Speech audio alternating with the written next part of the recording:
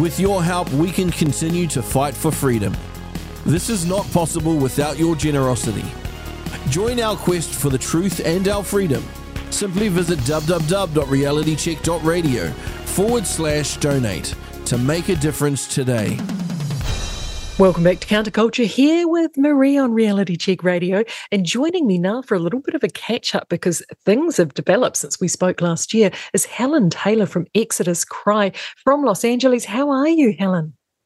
I'm so well. It's so great to be here and reconnect, and with the exciting update that we are for sure coming to New Zealand. I know. I can't, as you said just before we got started, it was like a pipe dream when we talked about it last year, and it's now actually happened. So tell us a little bit more about how the connection is that you're able to come to New Zealand and what it is you're going to be doing while you're here.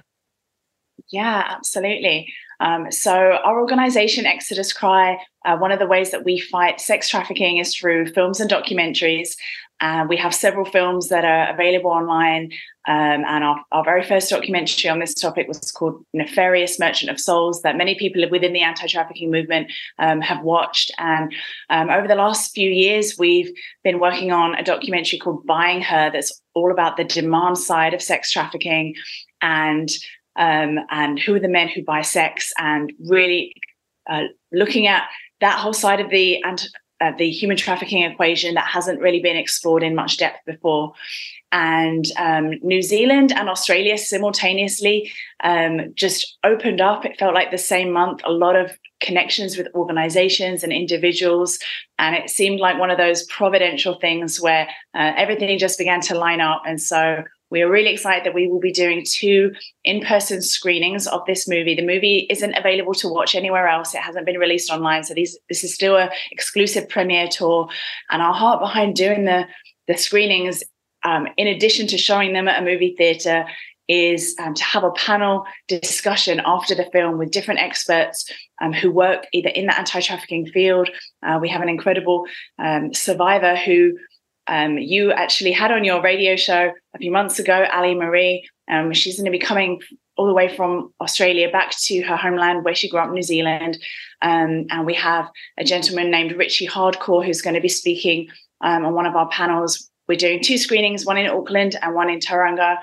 And the dates for those will be February 28th and March 1st. So coming up in just a few weeks, we're really excited. Myself and one of my co-workers will be coming out in person to host these screenings. Oh, it'll be absolutely fantastic. And it's really good that you're actually able to bring this across to New Zealand, because as I spoke to Ali Marie, as you know, last year, and also Karina, another survivor, it's one of those things that people are just not talking about. And it's one of those many topics that needs to be more openly discussed. And the medium of documentary making and the quality and production of the documentaries that you are producing is just such a good way for people to get accurately informed. What feedback have you been getting so far? Have you done screenings already internationally elsewhere on this film? Yeah, we did a US screening tour last summer and a Europe tour, so 22 cities in total.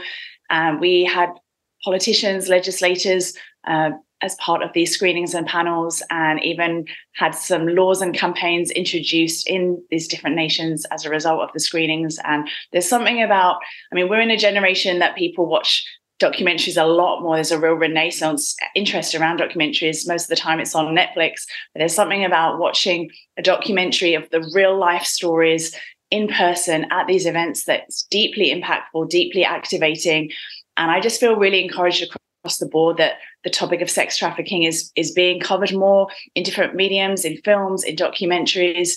And it's such an important topic to discuss. Like you say, it's an issue that really thrives in the shadows, in the darkness, when people are uneducated, uninformed, and they don't really know what to look for or even how to understand it in a certain framework. And we know that trafficking wouldn't exist without the demand. The demand is what fuels the economic force behind sex trafficking.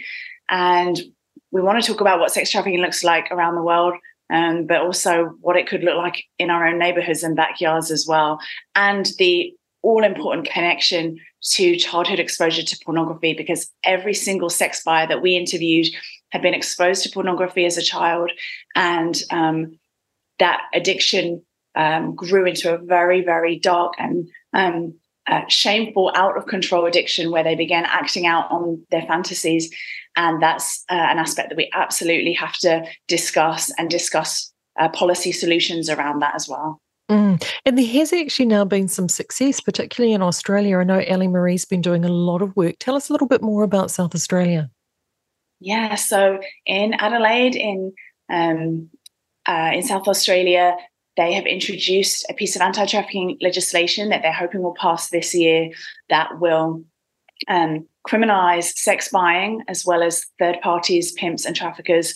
But instead of criminalising those exploited in the sex trade, they will be offering government exit services and means for women to get out of exploitation. It's the first type of this legislation being introduced in Australia, which, as you know, is mostly legalised or fully decriminalised. In New Zealand, you have full decriminalisation of prostitution, which has really prevented the police from being able to really prosecute trafficking cases or even access where trafficking is taking place, because there's just no incentive or penalties that enable them to easily make those kind of charges. And then across the board, we're seeing age verification, not only in Australia, but in the US. 36 states just in this past year have introduced or passed age verification bills. France, the UK, Germany, Canada, a lot of countries are talking about it or in the process of passing that type of legislation. We are so aware that there's a real need for regulation to protect children from access to hardcore graphic porn, and an urgent need to verify the basic age and consent of people in porn, because that isn't happening, as well as educating people on the harms of this kind of content and the connection to addiction. So the film covers a lot of that. It's all through the first-hand stories of sex buyers, these men who, many of them now work in the prevention space with other men with sex addiction, and they're really bravely, courageously sharing their stories, as well as many other trafficking survivors in our interviews who shared parts of their story that they hadn't really shared before. It's a deeply moving film, and it ends on a note of hope, which I'm really grateful for. Like, we don't hold back showcasing the harms of what's taking place in the sex trafficking industry. But we really finish this film with a call to action, a call for men to be part of the solution. Yes, they create the demand and are driving this industry, but they're the ones who can end it. They're the ones who can bring about the changes that we want to see. And so it's a real invitation to the table for every man. I feel like it's, when people say, well, who's the target audience for this film? It's anyone and everyone with a heart to learn more about sex trafficking, particularly men. We really want to see men showing up at some of these screenings because they're the ones who can shift the culture of men around them, and are the ones who we really want to see have a heart shift around this. For too long, the anti-trafficking movement has been led by women or seen as a women's issue, and we really want to unpack a lot of the issues that pertain most specifically even to men.